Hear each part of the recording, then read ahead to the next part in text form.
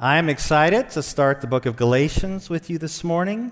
I have never preached through the book of Galatians, so this is new to me, but I believe that this book is foundational and crucial to all that we believe. Let me explain by telling you this. A couple weeks ago, I was watching the show 60 Minutes, and one of their segments, they were following a couple for 10 years from the diagnosis to the final stages of Alzheimer's. Carol was diagnosed back in 2008, and her husband, Mike, has been her caregiver. And every year, 60 Minutes has interviewed them both to show the devastating impact of Alzheimer's on each of them. And each year you can see Carol deteriorate to where she doesn't even know her husband's name. And then the next year, she doesn't even know her name. And then the next year, she can't even talk. It's very emotional to watch, not only for Carol's sake, but you can also see the decline in her caregiver husband, who was a former New York City cop. You feel for him and you watch his health decline as he goes through bouts of depression, and he even becomes suicidal. And as his wife no longer speaks and barely moves, he says that he feels that Carol is gone. He knows that she's his wife, but she is now completely deteriorated, coming close to death. And when I saw that story, I thought to myself, what is true? If you get to a point in your life where your mind and your body are deteriorating, what is true? Or if you're caring for someone and you see them go through this, maybe someone who's to take care of you, now you're taking care of them. What is true? And maybe you're going through something you've never gone through before in your entire life, and you feel like that your suffering is ramped up so high. What is true? And as I was thinking about that, I came to the conclusion, the good news and the gospel of Jesus Christ, even in the midst of extreme suffering to the point of death, is still true. Specifically, you, if you're a believer, you have an eternal relationship with a holy and loving God by grace alone, through faith alone, in the finished work of Christ alone. And no matter what you're going through, be sure you listen to me, no matter what you're going through, the gospel will hold. No matter what you're going through right now, the gospel will hold. And even if you get to a point where you're wasting away, the gospel will hold. And I believe this gospel, this good news, is so true and significant that it is worth fighting for. It is worth fighting for the gospel of grace when I find my heart prone to wander. The gospel of grace is worth fighting for in each other's lives when we're tempted to believe lies. And the gospel of grace is worth fighting for in our own church when deviant gospels try to infiltrate. And this fight, I believe it's a matter of eternal life or eternal death. And it's this fight for grace that we're going to see as we turn to the book of Galatians. Maybe you've studied the book of Galatians before, perhaps it is new to you. And we know from the context, the Apostle Paul, he loved these churches. He planted in the region of Galatia. And he established them through preaching the gospel of grace, through faith alone, in Christ alone. But soon after he left, false teachers came in and started to infiltrate the church with another gospel. And Paul's main reason for writing this book can be seen in verse 6. Look at verse 6 of chapter 1. Paul says, I am amazed that you are so quickly deserting him who called you by the grace of Christ for a different gospel. Paul hadn't been gone too long before these believers were turning from the gospel of grace to a different gospel. What is this different gospel?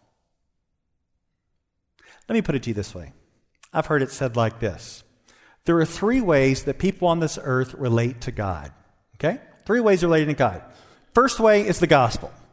The good news of Jesus Christ, grace alone, faith alone, finished Christ alone. That's what we believe at this church.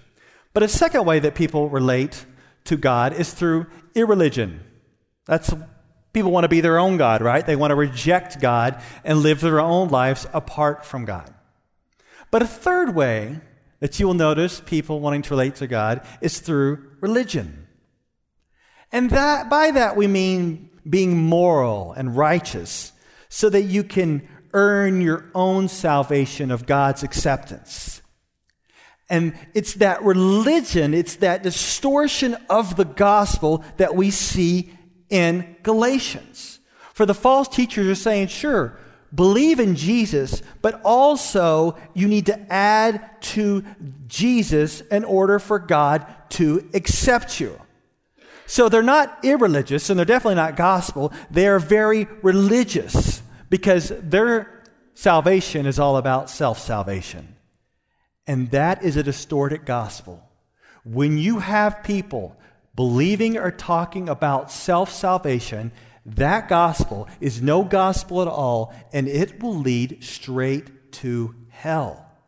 And that's the kind of language that we hear from the Apostle Paul this morning. Now, as we go through these 10 verses, let me just break it down for you to keep it simple. Verses 1 through 5 talks about the gospel of grace, and verses 6 through 10 talks about the distorted gospel of self-salvation. And if you've been going to church for a long time, perhaps you believe that the gospel is for unbelievers. They need to believe the gospel. Well, Paul's going to show us this morning the gospel is also for believers. You need to believe and embrace the gospel over and over again. We need this. So let's start with the gospel of grace. If you were going to explain the gospel of grace, here's how you would talk about it. Galatians 1:1. Paul, an apostle, not sent from men, nor through agency of man, but through Jesus Christ and God the Father who raised him from the dead. As we can see here, the Apostle Paul is an authoritative apostle just like the other 12. But it's not just a self-designation or chosen profession, as he was bestowed this authority from Jesus Christ and God the Father who raises the dead. In other words, his commission and his gospel is not from man, but from God. Do you get this? The gospel of grace is not man's invention, but God's revelation. The gospel of grace is not man's invention, but God's revelation. In fact, notice, if you want to jump down to verse 10, look what Paul says there. It says, "For am I now seeking the favor of men or of God? Or am I striving to please men? If I were still trying to please men, I would not be a bondservant of Christ." He continues, "For what I have you know, brethren, that the gospel which was preached by me is not according to man. For I neither received it from man, nor was I taught it, but I received it through a revelation of Jesus Christ." Once again, the gospel of grace is not man's invention, but God's revelation. If human beings were going to make up some way to get to God, I guarantee you we would focus on us being the hero, wouldn't we? That's a story that we would make up. We are the hero working our way to get back to God. In all my evangelism and talking to unbelievers throughout the years, I have rarely talked to an unbeliever who said that they are so horrible that they are going to hell no matter what. Usually when I talk to unbelievers, they tell me they're not so good, but they're kind of good, and they're good enough to work their way to heaven. Because there's something in the human heart that feels like we got this, we're not as bad as everybody says we are, we're okay, and we can get in good with God. But I want to give you God's revelation of the gospel. And here it is. You are more wicked than you ever dared believe, and yet more loved and accepted in Jesus Christ than you ever dared hope. I'm going to say it again. You are more wicked than you ever dared believe, and yet more loved and accepted in Jesus Christ than you ever dared hope. We would never make up a story that so completely demonstrates our depravity and inability and puts the rescue operation totally on God. But that is the gospel of grace. Let this gospel explode as we continue through these verses. Verse 2. Paul says, "And all the brethren who were with me, to the churches of Galatia, grace to you and peace from God our Father and the Lord Jesus Christ, who gave himself for our sins, so that he might rescue us from this present evil age, according to the will of our God and Father, to whom be the glory forevermore. Amen." If you notice that Paul wants grace for them and peace for them with the holy God, which only comes through the gospel of grace. And this centrality of the gospel of grace, if you notice, if you want to continue to look down in verse 4, the centrality of the gospel of grace is substitutionary atonement, where it says that Jesus Christ gave himself for our sins. Isn't it amazing that the gospel we proclaim is that the Son of God died on the cross in our place to rescue us from the wrath of God? And not only to rescue us from the wrath of God, but also notice that he's here to, verse 4 again, rescue us from this present evil age. Which means believers are now under the realm and rule of Christ and not the evil one. Who thought up this rescue operation? Who thought this up? I didn't invent this. This is strictly through the grace and faith, and it's designed, once again, verse 4, according to the will of our God and Father. This is God's ordained plan of rescue. There is no other. Salvation comes by grace alone, through faith alone, in the finished work of Christ alone. A person is reconciled to a holy God through faith in the finished work of Jesus. It is a gift of grace to be received by faith without a trace of human effort. And some of you will say, well, what about faith? Is faith a work? No, faith is not a work. When someone gives me a gift, I just take it. That's grace. I receive it. And here's the gospel. I repent and I trust in Christ. It is grace. I receive the gift. You receive the gift through faith. It's all about grace. And that's the good news. And the title of this message, I don't know if anybody ever looks at titles of sermons, but just in case you did, the title of the message is Grace to You, Glory to God. Because look at verse 5. To whom be the glory forevermore. Amen. Why does God receive all the glory, honor, and praise for the way he has saved us? Because it's all his work. If you're claiming that you can add to your own salvation, it's stealing the glory from God and putting it upon yourself. Yet he receives all the praise and glory, for it is his work through his Son Jesus. Now, we were just rejoicing in the gospel is what we're doing, and you would think that Paul, like most of his letters, he starts thanking God for them. He scraps that part.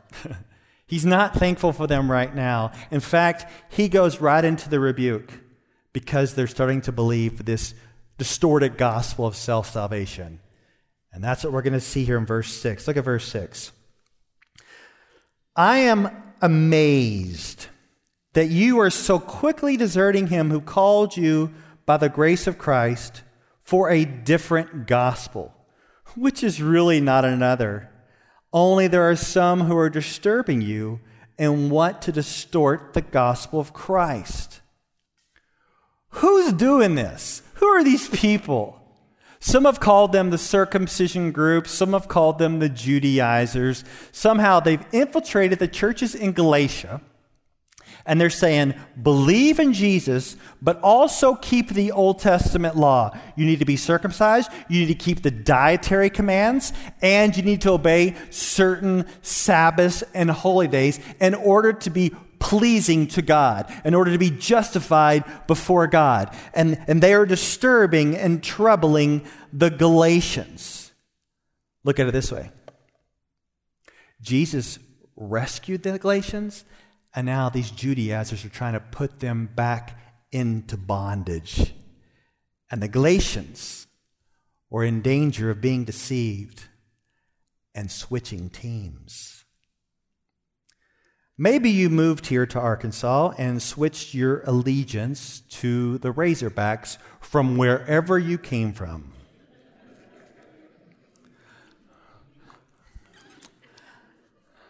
Or not.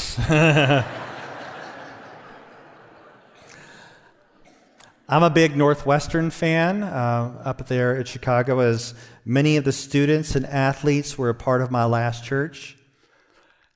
I am not taking off my Northwestern jersey and now putting on my Arkansas jersey. But like a good pastor, I will wear both. I will cheer for both and hope they will never face each other. They certainly won't this year, as they both are off to a terrible start. But I can cheer for both. Why not? But with Jesus, you can't do that. You can't wear Team Jesus jersey and Team Works jersey. It can't be done. I hope that for those of you who are here this morning, you think, well, you're just kind of being kind of nitpicky, or you're just kind of nuancing things. And sure, we have all these different religions, all these different denominations. Are you just kind of just really trying to do a gray matter? No, you cannot add stuff to Jesus for salvation. And I'm not making this up. Paul says, and we're about to read it, if you do that, you will go to hell. Read it, verse 8. But even if we, or an angel from heaven, should preach to you a gospel contrary to what we have preached to you, he is to be accursed. As we have said before, so I say again, now, if any man is preaching to you a gospel contrary to what you received, he is to be accursed.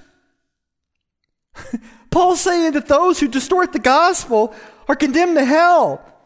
To be accursed is to be doomed for destruction and headed for the eternal wrath of God. Paul goes as far to say that even if an angel preaches a contrary message, let the judgment of God fall on him. If a man does it, if a woman does it, this deviant gospel, let God's wrath fall on him. Paul's like, even me, look at verse 8. But even if we do it, if we preach to you a gospel contrary to what you have preached, he's accursed. There's no need to be polite. There's no need to be sensitive when the gospel is at stake. If false teaching infiltrates the church, then we must aggressively call it out. Self-salvation through law-keeping or moralism is a distorted gospel. Keep in mind this, okay? Jesus plus anything equals nothing. Jesus plus anything equals nothing. That is a different gospel, and Paul says it is not really a gospel at all.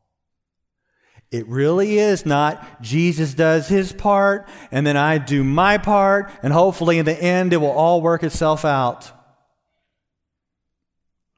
No. Here's how it works. You do all the sinning, and Jesus does all the saving.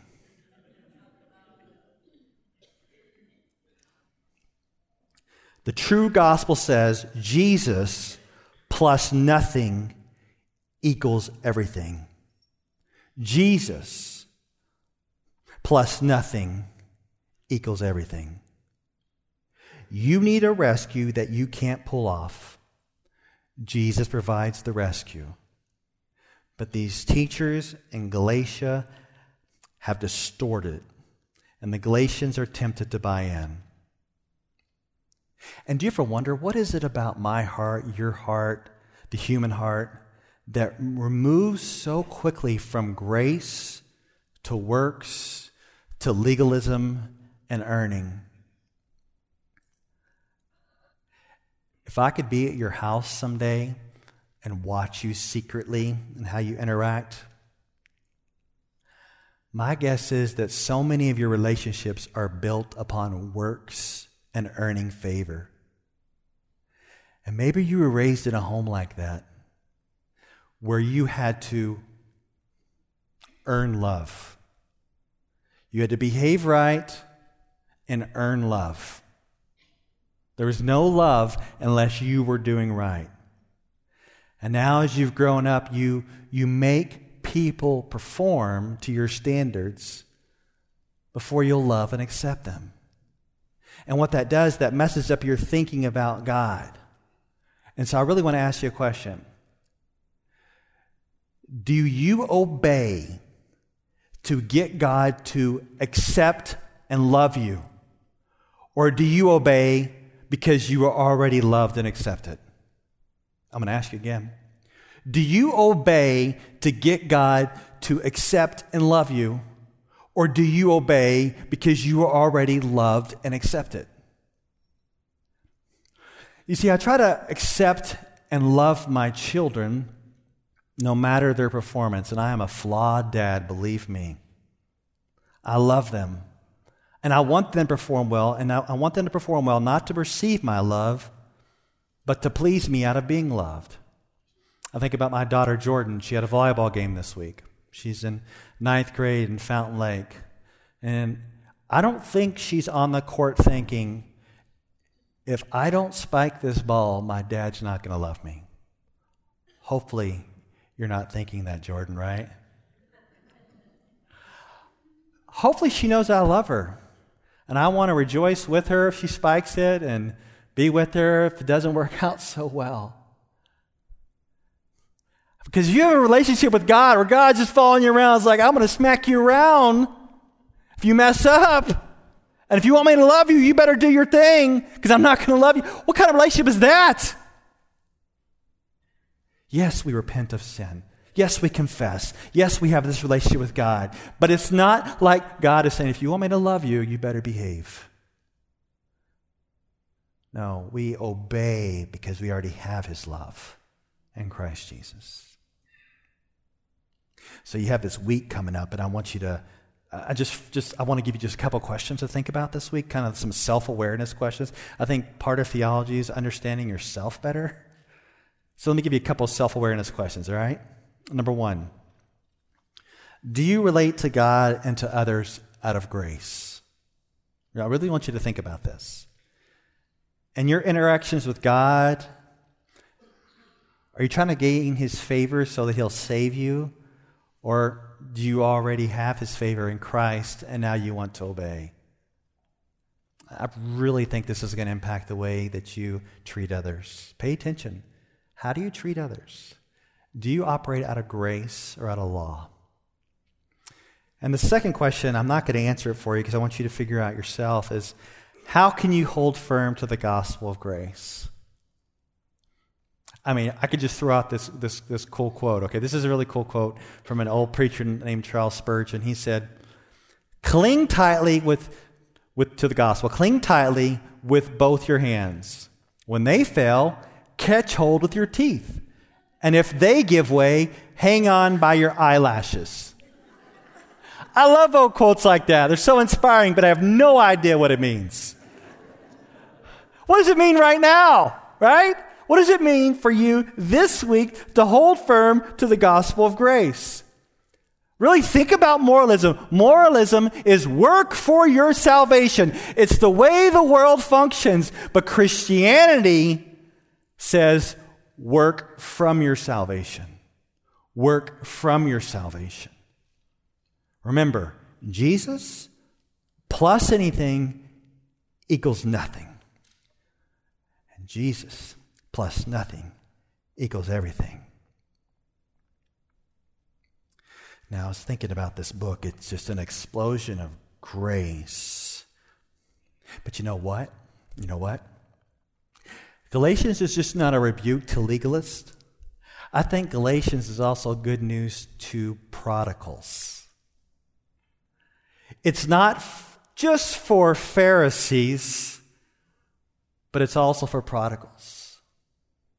One of the things that I've noticed as I've been interacting with many people in the area is there are some people who have a story of at one time perhaps walking with the Lord and they've totally bailed.